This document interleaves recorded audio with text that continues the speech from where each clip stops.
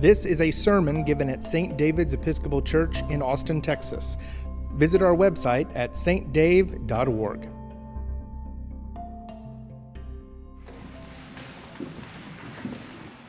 Faith is such a strange concept, isn't it? I mean, here I am wearing a collar about to dig into the good news, and what I'm thinking is it's so entirely complicated. No wonder we have an entire book about it. How to live it, how to keep it, how to have faith is so complex that there are books about the book, enough that we can fill entire libraries, and still we struggle with faith on the daily. Paul's letter to Timothy, though, paints a very different picture of faith, one that seeks to remind us that faith is quite simple, if not easy. This letter is a rallying cry to stand strong in the face of opposition. The rallying cry is so loud and so clear that it was quoted by President Obama after the Boston Marathon bombing. Paul tells Timothy that God did not give us a spirit of timidity, but a spirit of power and love and self-control. That's from the first part of the letter that we read last week. We also heard then that Timothy comes from a very long line of incredibly faithful people. Paul calls out this long heritage of sincere faith that, as he says, lived first in your grandmother Lois and your mother Eunice, and now, I am sure, lives on in you. For this reason, I remind you to rekindle the gift of God that is within you through the laying on of my hands. For God did not give us a spirit of cowardice. And that makes me wonder if Paul was acknowledging that Timothy was struggling with his spirit. I mean, he had to be, right? Paul was imprisoned, taken in the midst of their ministry together, and Timothy must have been wondering how he would go on. And that makes me wonder how all of you have gone on. You shut this church down in March of 2020 and then stuttered your way back into church, but then had to compress yourselves into this space, into 3 services because of the construction. I mean, how do we even do communion anymore? How are you feeling, loved ones? How many have you lost along the way? I haven't heard of anyone being imprisoned like Paul, thankfully, but I do know that some among us have not come back. Some of us cannot come back. How do you go on? I can't help but think that Timothy might have felt the same way. And so let's look closer at Paul and Timothy and see if we can discover what this gospel is trying to tell us. Paul loves Timothy dearly. He starts his letter by calling Timothy his beloved child and feeling heartbroken over Timothy's tears. Paul assures Timothy that he is praying for him night and day, and it's clear that they have served in ministry together, that Paul is interested in Timothy's continued work and his well-being. Timothy was a perfect companion for Paul. He literally represents Paul's reconciliation as the son of a Jewish mother and a Greek father. This reconciliation of Jew and Greek was such a critical part of Paul's gospel message.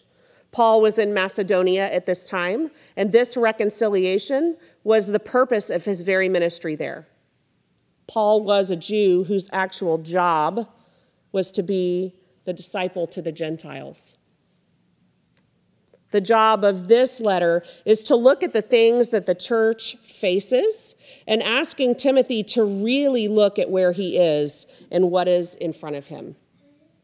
This letter is a huge reality check. You'll recall that Christianity itself was a liability at this time. Paul and Timothy and everyone that surrounded the church were in a precarious position. They thought, though they had a plan in place and a general direction for their ministry, they were not sure from day to day who they would lose or what they would face or how they would even do communion. Does that sound familiar, family? Does that sound like the chaos of our last few years? What Paul already knows, and the deeper truth of his message, is that no one gets out of here alive. Remember Jesus Christ, he says, raised from the dead, for which I suffer hardship, even to the point of being chained like a criminal. But the word of God is not chained.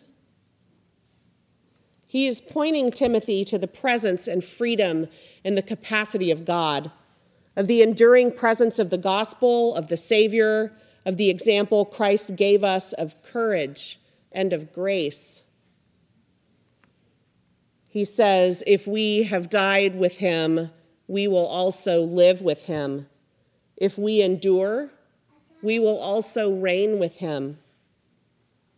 He's pointing Timothy to the everlasting, to eternal life rather than the life they see in front of them in the present, which is ever chaotic, always unpredictable, and excruciatingly painful. The next piece of Paul's letter is crucial, as he says, if we deny him, he will deny us.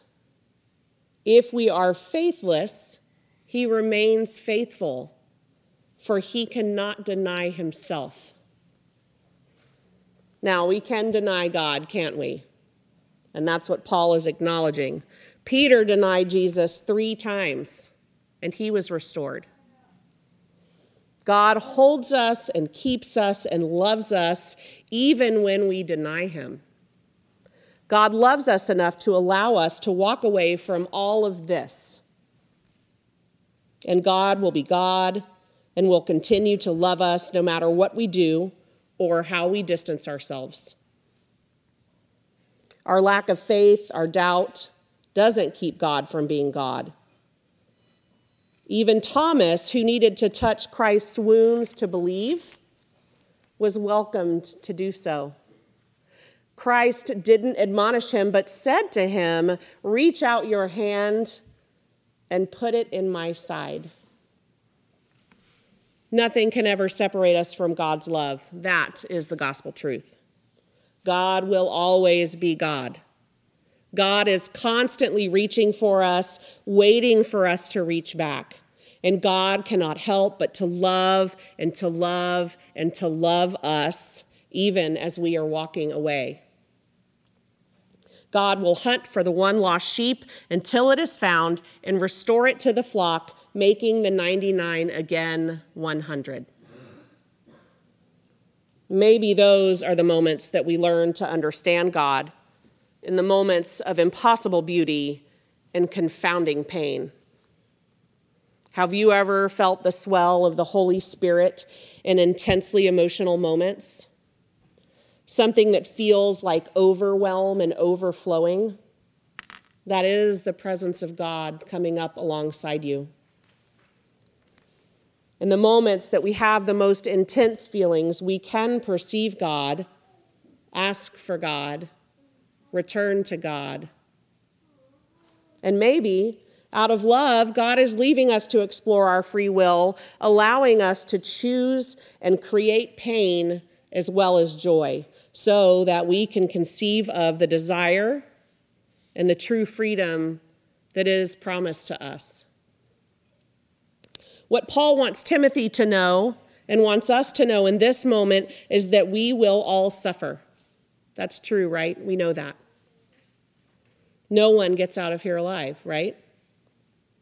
He's acknowledging that to be Christian is to purposefully and willingly sacrifice your very life. He says clearly that he has sacrificed his own. More than that, he's saying that suffering is not just something that we have to put up with and try to work around. It's not that we suffer and try to be good disciples in spite of this very real human pain. Rather, it is because we suffer through this human pain that we are set free. This word is a confirmation of the gospel that life only comes after death, deliverance only after suffering. Paul believes this so deeply that he is willing to give up his very life in pursuit of it. He knows in his very being that salvation will bring him to eternal glory. Paul is telling us that the pain we suffer in our humanity is cruciform. It's of the cross. It is what makes us disciples and leads us to God. God meets us in our pain and tells us and shows us that the living God and the living Word will not be chained by death. So Paul guides them simply to know that they are God's own, to state who they are, and to remind one another with great love that nothing can separate us from the love of God, not ever. This is not easy to remember when we're exhausted, when we're unsure, when everything about who we are and what we're doing feels unstable. It's not easy in a pandemic. It's not easy in an election year. It's not easy on MOPAC in traffic. And it's maybe not easy on OU weekend. We will lose our way, loved ones. We will experience pain and frustration, and we will doubt who we are. And that is okay.